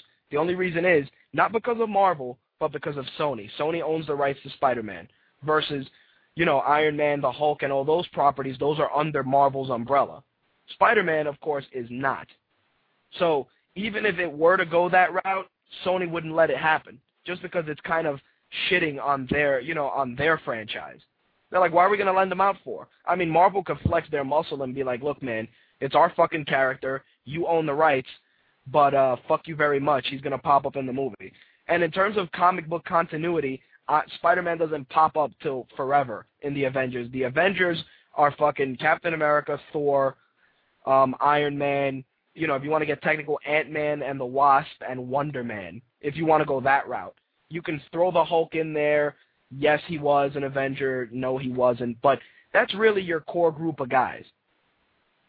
So Spider-Man would have had zero impact. I mean, you can make him swing through the city during, like, a scene or something. If you want to be a real dick about it, you can be like, oh, look, it's Spider-Man. Like an Easter egg, like Captain America popping up in Incredible Hulk. If you watched the Easter egg for that, Captain America's there. Okay, I never saw that one. Yep. Slick and Bronx can attest to that. Is that in The Hulk or the new one with Edward Norton? The new one with Edward Norton. You need to watch the deleted scene with the alternate opening, and you will see Captain America. Nice. Okay, I got to look up that one. No, but I know now that Spider-Man wasn't really part of the Avengers, and now I'm kind of wondering what direction the Avenger movie is going to go into, because now we got War Machine in the Iron Man story. And War Machine was definitely not part of the Avengers. And nope. I know they might make a spin-off for War Machine, which I would think would be good if they can get Don Cheadle to do a good enough role with him, and if they can get him to stay on the role. Like, I know Don Cheadle is one of those bigger name actors that, like, pretty much you have to pay a lot of money to keep him contractually obligated to something for more than one movie. I never seen him do more than one part of a movie. So, like, I'm kind of worried about where War Machine's going to go as a favorite character of mine. Well, you know what it is with War Machine? War Machine will always be part of the Iron Man mythology. I mean, yeah, you can do a spin-off, but on when you break it down to nuts and bolts, dude, War Machine has no real villains of his own. So it's like, what are you going to do? Make him fight, the Red Skull or something leading into another movie, leading into a villain for another hero. War Machine is being added to Iron Man because it's just natural progression. There was the red and yellow armor or the red and gold armor, and then you're like, oh, there's the silver armor. Hey, that's going to be War Machine. It was just natural progression. Odds are that if Robert Downey Jr. wakes up tomorrow and goes, you know what, fuck Iron Man. I don't want to do that shit anymore. I want to do artsy-fartsy shit. Fuck this superhero shit. Then they'll go, hey, Don Cheadle, you want to make some money? And then they'll just rewrite it a little bit and throw War Machine. They'll say, oh, Tony Stark is in rehab, so War Machine's going to help out the Avengers. That's what's going to happen. Yeah. But odds are, for Robert Downey Jr., it's a fuckload of money. And he's like, this is a character I'm good at, and it's going to gain me more fans and more money. So you know what? He'll probably go do the second Iron Man, maybe do a third, and do the Avengers, and then they'll close it out with that. Yeah. And like when it comes to War Machine, I know his story was pretty much just as to be a replacement for Tony Stark when Stark was no longer able to do the Iron Man. So, right. I'm pretty sure, speculation-wise, that's not the direction they're going with in the movie. Because if they were going that way, then we would have already seen a little bit of it happening in the first movie. Considering that he would have been an alcoholic since the outset. Bingo. And we know he gets his drink on and stuff, and he has fun, and he's a partier. But he wasn't an alcoholic. And I don't see that happening in the trailers for the new movie. So no, the demon in a bottle is going to happen in the third, probably, if they're going to go with that. Yeah, and if it goes with that, then of course we'll see a bigger showing of War Machine. And I'm happy if that's just the last time we see War Machine, as long as we get more than an ending that has War Machine in one scene. No, War Machine's going to be a pivotal part of that movie, and they're actually going to allegedly start setting up the whole alcoholic Tony Stark thing. So War Machine's going to have a bigger role, and I think in terms of the lead actor, I think Don Cheadle's going to do a good job just playing Rhodey, but Don Cheadle being War Machine, not so good. But we'll see what happens, man. Well, when it comes to Don Cheadle being War Machine, you look at the CG that's involved in the Iron Man, you don't really need to have him be anybody. All you have to do is make sure his face is on the CG character, and that's it. That's it. And that's all you need. But that's all I really have to say on the matter, because I was expecting Slick to make a call in about Spider-Man or something, but I guess I'll wait for him to call and maybe give a call back. Well, you know what? Before you go, I'll give you this so you can look forward to. There's the possibility that the Hulk may be the villain in the Avengers movie. Oh, are you serious? Yeah, so they might go that route, because the way they left the ending for the Hulk was open ending. When they did the credits and they showed Days Without Incident, it ended at 0 with Bruce Banner controlling his transformations. They did it that way to have it open-ended, where either the Hulk is an Avenger or the Hulk is going to be the villain, with the Avengers trying to stop the Hulk. So definitely gives you something to look forward to. Yeah. Well, all right. Thanks. A little bit of info. There you go. All right, buddy. Thanks a lot. All right, see you later. Later. All right. Let's see who we got next. Lines are just full tonight. Let's see if this fucking switchboard works. Caller, you're on the air. Yo. Hello? Yeah, what's up? Hey, what's up, man? It's Bronx. Hey, man, what do you got? Hey, nothing much, man. I just wanted to, comment on Spider-Man. I mean, the whole reboot situation, What do you think, especially because you're a hardcore Spider-Man fan? Yeah, so. I mean, I'm a big fan. I don't like when they change actors in movies. That just ruins the whole thing for me. Like with the first 4 Batman movies, they had Michael Keaton in the first 2. They switched them, then they all turned to shit. So I'm hoping that doesn't happen here. But since they're rebooting it completely, which I think is way too soon, because look at the Batman Begins as compared to the last Batman. It was about 10, 12 years. This is a couple years right after Spider-Man just wrapped up, So it's kind of dumb. I mean, you're just starting from fresh with something that was just getting really, really hot. You know what I mean? I agree. So, I mean, I think they can just keep Raimi in there, tell him to just stay up Toby's ass, tell him to act better, stop acting like a block of fucking wood, and throw some comedy in the Spider-Man scenes, because he's a good Parker, but when he puts the suit on, he's a fucking lump on a log. He just doesn't say much, and He's not. Yeah, funny, that's. You know. I agree, but you know what's fucking it up, dude? Raimi and Maguire are fine. It's the fucking studio just wanting to come in and do it their way. Like me, honestly, if it were me in the studio, I'd be like, you know what? Let's add somebody new. But I'd look at the comic book mythology and go, you know what? Let's do something with J. Jonah Jameson because the guy who plays him does great work. You know what? Let's make the Scorpion the bad guy. Why not progress that way? First of all, they have Dylan Baker there. The poor guy's been there for 3 movies, you know, hoping for the Lizard role, and they just shit all over him. So, like, they can have the Lizard in the next one. Lizard's a big villain in the Spider-Man universe. And they can have Black Cat in there, and then you can throw little bad guys here and there, you know? I mean, little bad guy cameos. You know, like, you can open up with the credits with him, like, arresting the Shocker. Exactly. Or Rhino. Just be battling, like, multiple villains in the beginning or for the first half hour of the movie, and then the real meat of it comes with the Lizard changing into, you know, himself, trying to heal his arm and shit, and then just fighting Spidey. Black Cat committing crimes, he has to stop her, you know, so there's so many possibilities that, I don't know, I mean, I wish Sony would lose the rights to it and just give it back to Marvel, and then they could take control of their own properties like they've been doing with Iron Man and the Hulk and stuff like that, which has been getting better, you know, these other movies.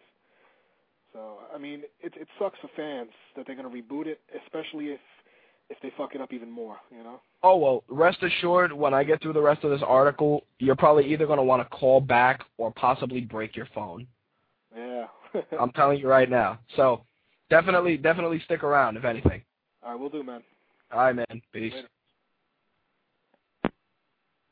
All right, Lines is just popping off right now. Slick, I know it's you. What do you got? All right, man. I mean, you know, I loved Maguire Spider-Man, but under the circumstances, I'm not gonna bitch about the reboot as long as they do it right. Because Bronson's saying it's too soon for a reboot, blah blah blah, this and that, and like 12 years passed from the last bullshit Batman movie to Begins. Right. Okay, 12 years passed, but if they had brought on a creative team that did Batman Begins 2 years later, they made Batman Begins, still would have been a great movie. I mean, you know what? I'll you know, this will be one of the few instances where I'll disagree with you, and I'll tell you why. When you have a franchise of the magnitude of Spider-Man, he is the flagship of Marvel. He is the end-all, be-all. Same thing with Batman for DC and Superman on occasion. But Spider-Man is it. Spider-Man, then maybe the X-Men are your pivotal, you know, your pivotal cornerstones of your company. The Spider-Man franchise needs the most detailed attention possible. And Marvel, at the time, they were like, all right, we'll sell the rights to Sony and let Sony run with it. Of course, Sony did a good job. What I recommended personally was when Spider-Man 3 bombed, Marvel should have found a way to get that license back. Because that way Raimi will retain creative control, Maguire will stay being Peter Parker / Spider-Man, and the true vision of the franchise can move forward. The issue that I have... one moment. I don't think Maguire, I've heard rumors that he's not physically capable of continuing the Spider-Man role. Well, that's different. That's just because he's a frail fruit. Give the motherfucker some weights, give him a fucking bowl of spaghetti, tell him to hit the iron, and say you're putting on this fucking red and blue spider costume and you're swinging through fucking New York because people are paying to see you. You know what it is? If you're going to hire an actor, you got to be legit and be like, look, dude, this is a very physical role. You're playing a guy that, you know, is an acrobat, has an athletic build, fucking swings through the city, grabs chicks, picks up cars, just an overall badass dude, and you have to be funny and have one-liners. It's really that fucking simple. There's a million motherfuckers out there that would love to be in the spot he's in.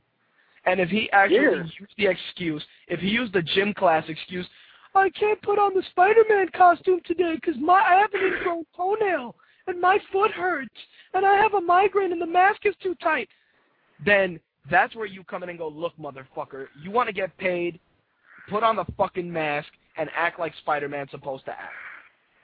That's when the studio should step in. The studio should not step in and go, we want this guy in the movie. No, fuck you. Fuck you, because you're not the guy that has to show his face for the fucking interviews and have people tell you, you know, your Venom character sucked. Because if I met Sam Raimi at a Comic-Con, I'd go, hey, man, I'm a big fan of yours. Great work on Evil Dead. Drag Me to Hell wasn't that great, but I understand. But, dude, your Venom sucked dicks. I'd tell him to his face. He'd probably either punch me in my face or have me dragged out by security. I'd go, when did you decide to have Eric Foreman play Venom? Was that your idea, or was it the fucking studio, too? You know, you have to take into account, studios pay the bills. They should get involved when the project's at risk of going down the shitter. Don't get involved to rearrange the project, especially with a guy like Raimi whose fucking track record has been flawless until Spider-Man 3. Let the guy rock. You know, don't want too many fucking hands in the cookie jar. Period. Yeah, but see what I'm saying? when you said the possibility of going the Ultimate Spider-Man route, while the story is essentially the same, it makes for a Spider-Man quote-unquote 1 that can be totally different from the last one. Yeah, but you're rewatching the same shit. It's like, oh my God, Uncle Ben, I love you. Bang, Uncle Ben is dead. Oh, I'm a wrestler now. Let me put on this mask. Oh, I got the burglar. The burglar's dead. I swing through the city. The end. You know, it's like, it's really the same shit. It's like Don Anderson said it best. How many times did you want to see Bruce Wayne's family getting killed in every Batman? Bang, my parents are dead. Oh my God, psychological problems. I'm a bat. Blah, blah, blah. Come on, man. Really? Really? Come on, dude. I understand that you're all about freshness, and I understand your necessity to see something, you know, done out, but you're also a fucking purist. And you and I both know that going the route of a female Vulture was not going to work. No, it's not. But what I'm saying is we got to deal with what we have at this point. Fucking Raimi's gone. Blah, I'm broken up about it, but it's done. He's not going to come back. He's not going to do any more Spider-Man films. Neither is Maguire. Let's look at possibilities of who the fuck can do Spider-Man. Because I don't know who's directed. You're going to lose your mind because the article's not finished, and you'll probably rage and smash the phone, and I won't hear from you the rest of the night. Oh, yeah, I'm sure I will. I would just want to look at people that I think could do it. Because first of all, if you're going to do Ultimate Spider-Man, Spidey's something like 15 or 16. So you got to get a young-looking motherfucker. And you got to get a dorky-looking motherfucker. So at first I thought Michael Cera, but he's a little bit too skinny. And he definitely has to gain some weight. So then I thought, how about the dude from Zombieland, Jesse Eisenberg? Okay. You know what I'd do? If you want to go Ultimate Spider-Man, you got to get an unknown. Michael Cera playing Spider-Man is begging for dick jokes and a crooked smile. It really is. Michael Cera is funny and shit, but no, I can't. I heard Daniel Radcliffe. It would work until his accent snuck out and Spider-Man sounded like a bloke. That wouldn't work either. But the thing is, the reason why I'm actually positive about the possibility of a reboot, aside from what you're about to tell us, and Bronx and I are going to fucking go punch babies, if they go the Ultimate Spider-Man route, even with a fucked up actor, and they do it right, it's not the same thing as Spider-Man 1 that we had a few years ago. Because in Ultimate Spider-Man, Spider-Man has a sidekick. His sidekick is Mary Jane, who's also his girlfriend from the beginning. True. Okay, I'll give you that. Gwen Stacy, fucking, her father gets murdered, and she winds up living with Peter Parker. Right. Who then gets murdered by what is the failed version of Carnage. Correct. That I've seen. This is a different direction from where the Spider-Man series was going. Right. So I'm just saying, if they're going to do it, they should do it that route. Because it will be a different story. It will be the same story, but not the same shit, looking at the same shit, because Ultimate Spider-Man, even though it's the overlying, the main, the whole big shit of why he's Spider-Man, it doesn't dwell on Uncle Ben. it focuses more on his parents. Right. Oh, yeah, because his parents are alive. Venom coming into the story has to do with his parents.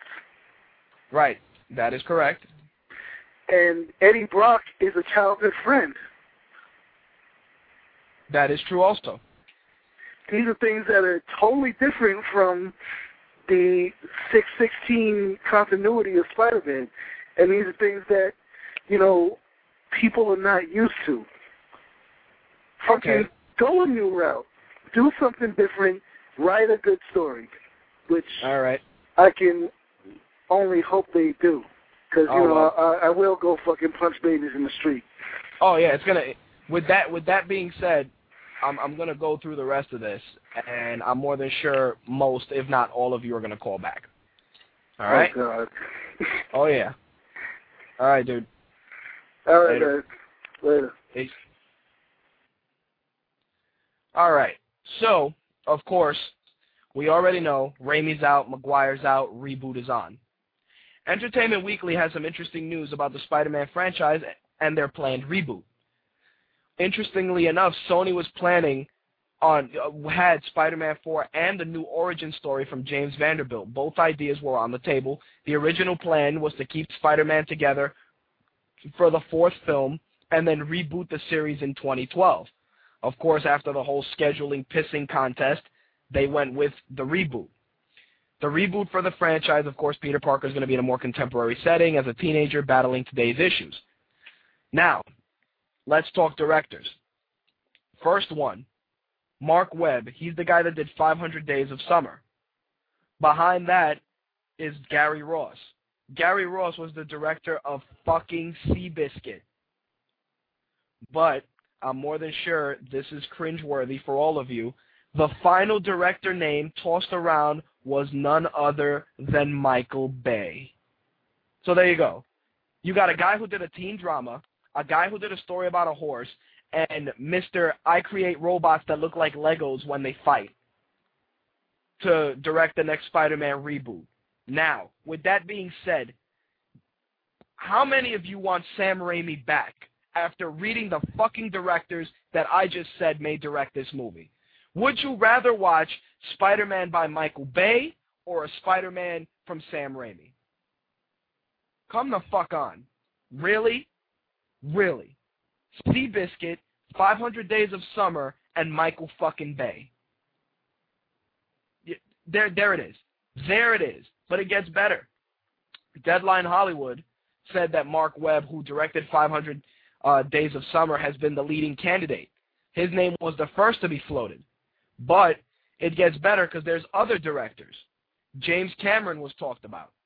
I can understand James Cameron doing Spider-Man, and it would probably be the only other guy other than Raimi that I would let do Spider-Man. I mean, I hope that Spider-Man doesn't have blue skin under his costume, but whatever. But either Cameron or Raimi. Mark Webb, James Cameron, Michael Bay. Other directors named are David Fincher and Wes Anderson.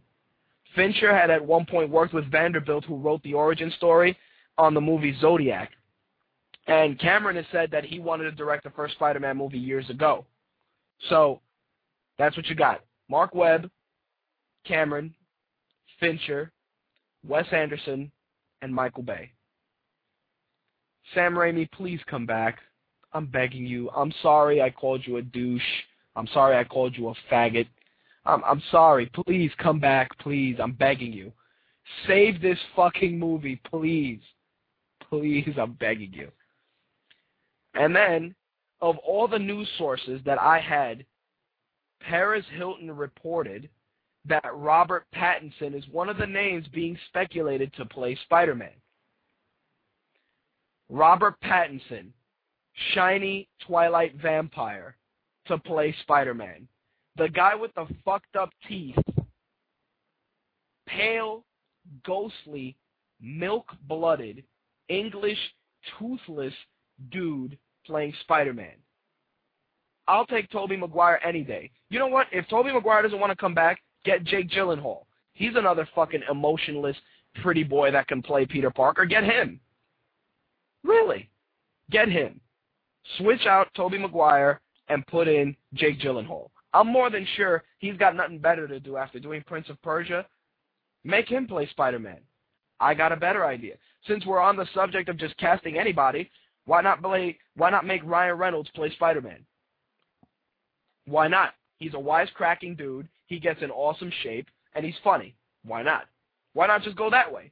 Oh, no. Let's do Twilight Sparkly Vampire guy. Let's do him. Oh, yeah. Let's throw in the guy who directed a teen drama from Mark Webb. Let's throw him in there. Oh, yeah, Wes Anderson. Wes Anderson makes popcorn flicks, not Spider-Man sagas. Not going to work. And Michael Bay, look, I have my own issues with Michael Bay, good and bad. He gave me Bad Boys, which was a great movie. He gave me Transformers, which was an enjoyable popcorn flick. You know, he's had you know, some shit. Don't get me wrong. But he can't do a franchise like Spider-Man. Spider-Man is very storyline intensive, and the action sequences don't involve shit blowing up. Keep him the fuck away. With that being said, I believe we have a call in. Caller, you're on the air. Hey, yo, it's Spooky again. What's up, dude? Really? 500 Days of Summer? Really? Yep. Are you kidding me? How you like that? Dude, that was the biggest chick flick I've ever been forced to watch by my fiance ever in my life. There you go. Dude, that can no way. And as much as I would enjoy Michael Bay's exploding webs of flame and fury, I think I'm going to have to make a pass on that one, too. There you go. And Seabiscuit? The guy who directed Seabiscuit, which, of course, Tobey Maguire was in. Dude, those are literally, those are the only choices. Yep. Like, honestly, I'd take James Cameron. I think James Cameron would make an epic fucking Spider-Man movie. He would. I don't care if the whole thing was done in 3D, okay? Like, I do not want 500 Days of Summer, some Sweet 16 Spider-Man bullshit. There you go. You see what I'm saying, dude? And then Twilight guy as Spider-Man. Oh, yeah, that would be dreamy as hell, man. I would freaking love that shit. Jesus Christ, let's make him into a goddamn freaking Gap model. Like, Spider-Man that's the problem.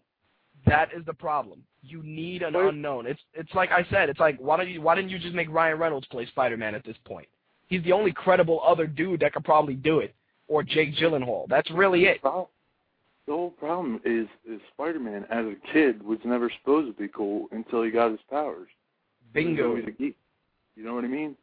And if he's played by some frigging Gap model, whatever, Twilight, you know, the one that all the chicks are creaming over, obviously he never had any social problems when he was a kid. Nope. So what the hell does he need some superpowers for, you know? Well, you know what the funny thing is? And you'll probably laugh. If I was going to do a young Spider-Man movie, I'd make the kid that played McLovin play Peter Parker. That would be awesome. I would watch That's it. McLovin should be Peter Parker. Put him in the gym. I'm more than sure the kid can hit the weights. You get a good trainer. He puts a little muscle on. Boom. Instant Spider-Man. That's it. I'd do McLovin. McLovin would do it. McLovin, you know, chicka, yeah. You know, that would work.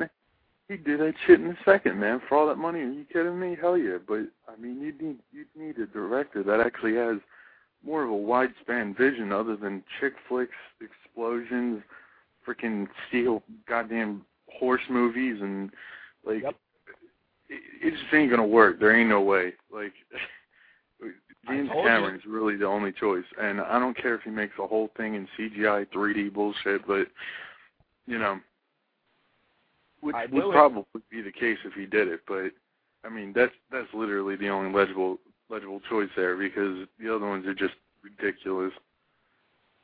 I told you, man. I told you. I think McLovin is Spider-Man. That's it. I'm gonna start a fucking petition, because really it's ridiculous, dude. I mean, it's at the stage where I can understand a reboot.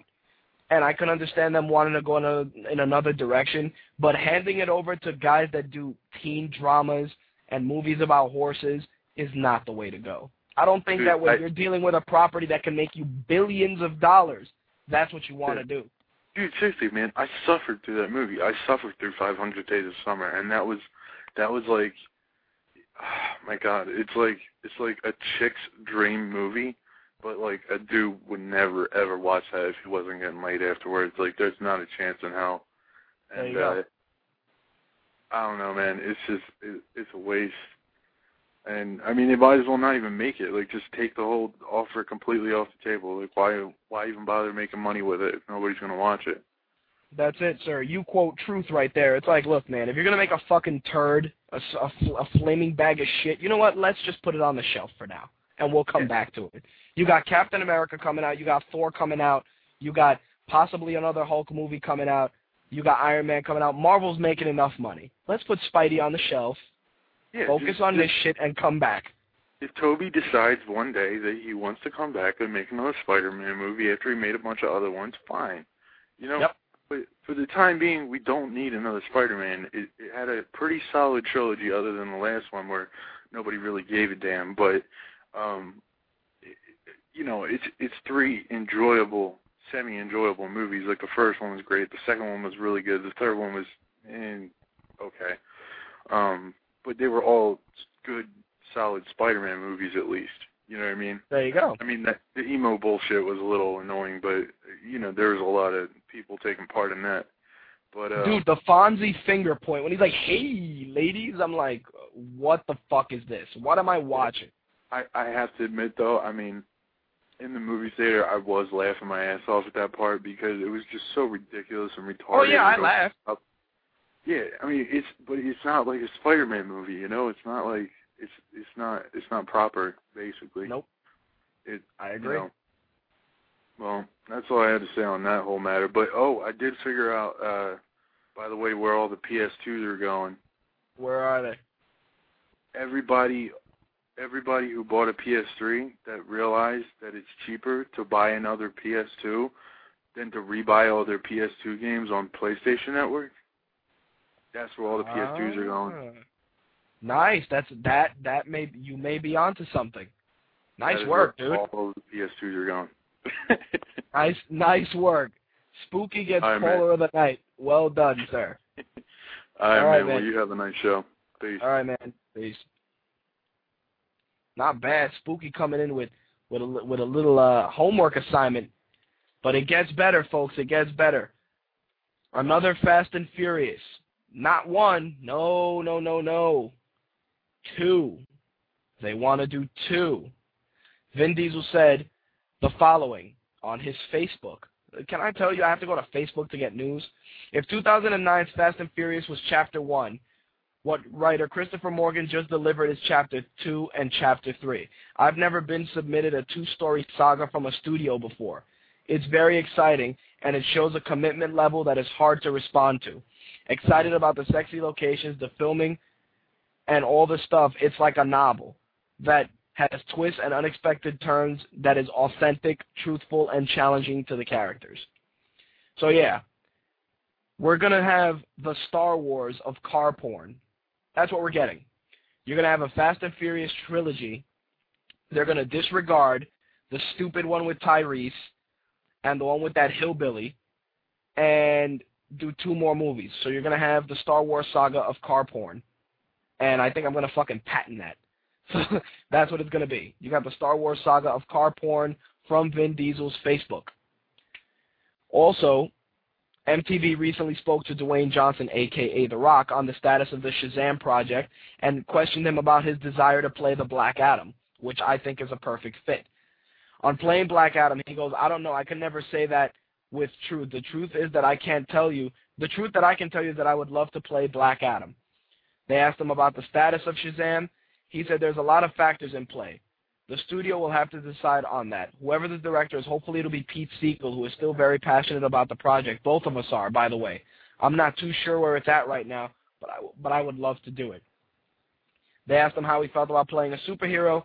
He says, what I've found is playing superheroes is a lot more specific than it looks.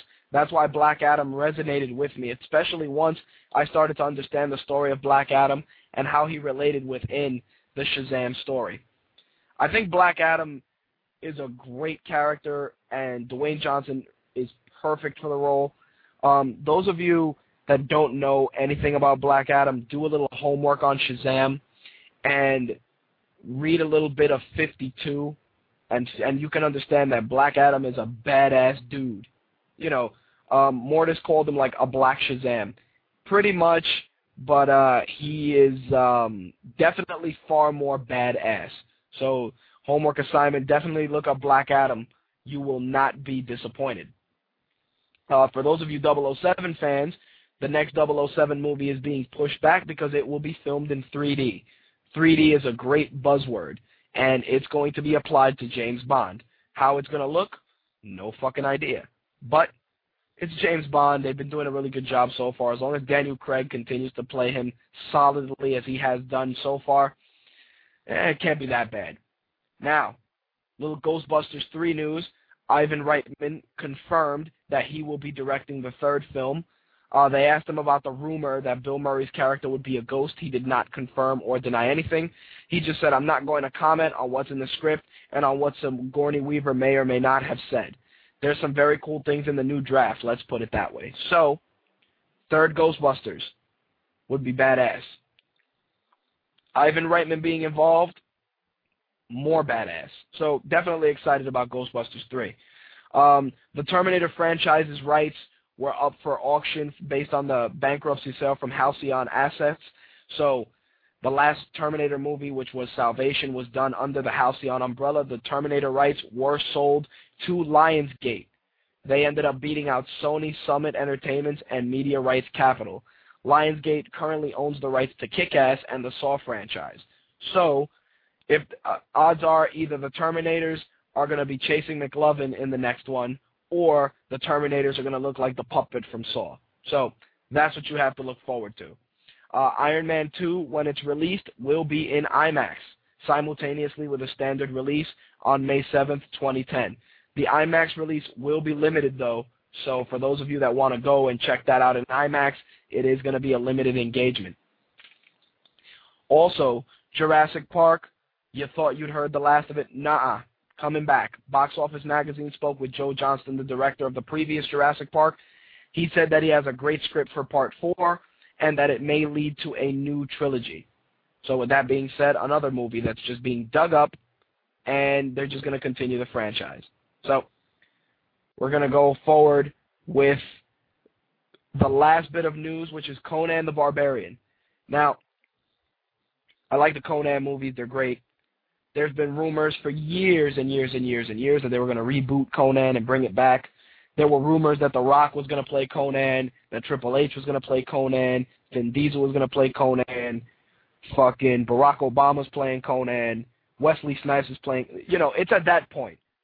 Turns out that Deadline Hollywood, the original story was that Roland Kickinger, who played the Terminator stunt double for Arnold in Terminator Salvation, was up for the role. Turns out that that's not going to be the case.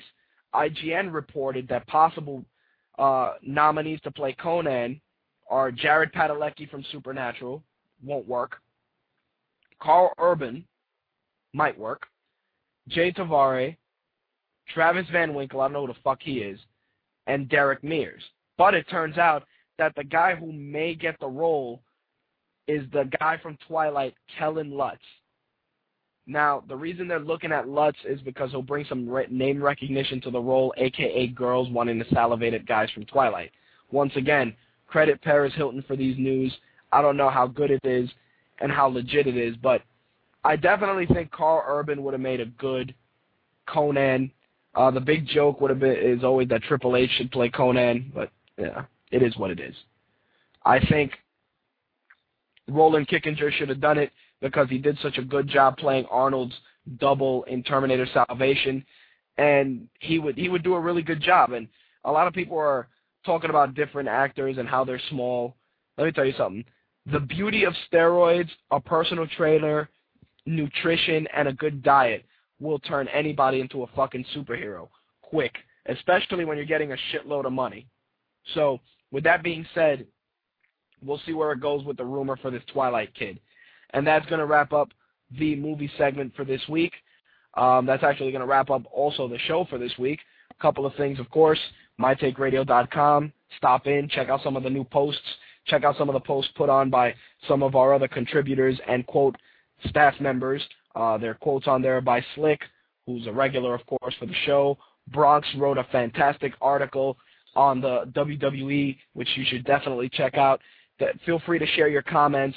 And, of course, all the people that contribute on the site are also on the forum. So stop by mytakeradio.com/forums, and you can interact with them and discuss any of their articles and things of that nature. A couple of plugs. I want to run down the list. Shout out to MMAHotStuff.com, MrMMA.com, Darksiders.com. I am playing Darksiders right now, and I will have a review hopefully within the next week or two. Hayden Dalton and hopefully Han Randauer from the Darksiders team will be back within the next week or two. Hayden Dalton's site is Hayden, Haydn, Dalton.wordpress.com. Brooks Macbeth, hilarious and funny dude. If you liked his appearance on My Take Radio, head over to youtube.com/Brooks Macbeth, or myspace.com, Brooks the Comedian, and check him out. Shout out to VGNradio.com for always looking out and for creating the first My Take Radio forum. Shout out to Cleveland Sports Radio. Of course, Don Anderson's Tumbling with Tumbleweed, which you can hear Tuesdays at 10 p.m. Born Stubborn Radio for submitting their kick-ass commercial. 411 Mania for great wrestling news. OC Remix for the music. E10 Clothing, Heartless's clothing line. I don't know what the fuck you're doing, dude, but you were on to something. You need to bring that shit back. MMAJunkie.com. Film Drunk. 411 Mania. I'm more than sure I left people out. Oh, got to give a shout out to my homegirl Dem. She has a beautiful, beautiful site set up for bead art. She does great video game sprites. If you're a gamer and you want to have something really cool, that'll be a great conversation piece. Head over to etsy.com/shop/Royal Tresses. Check out some of her work. Order some of her stuff. You'll definitely like it. And with that, that's going to conclude this week's episode of My Take Radio, which is number 26 for Thursday, January 14th, 2010. My Take Radio returns next week with episode 27 and a whole bunch of shit for me to rage and talk about. Catch you fuckers next week. Peace!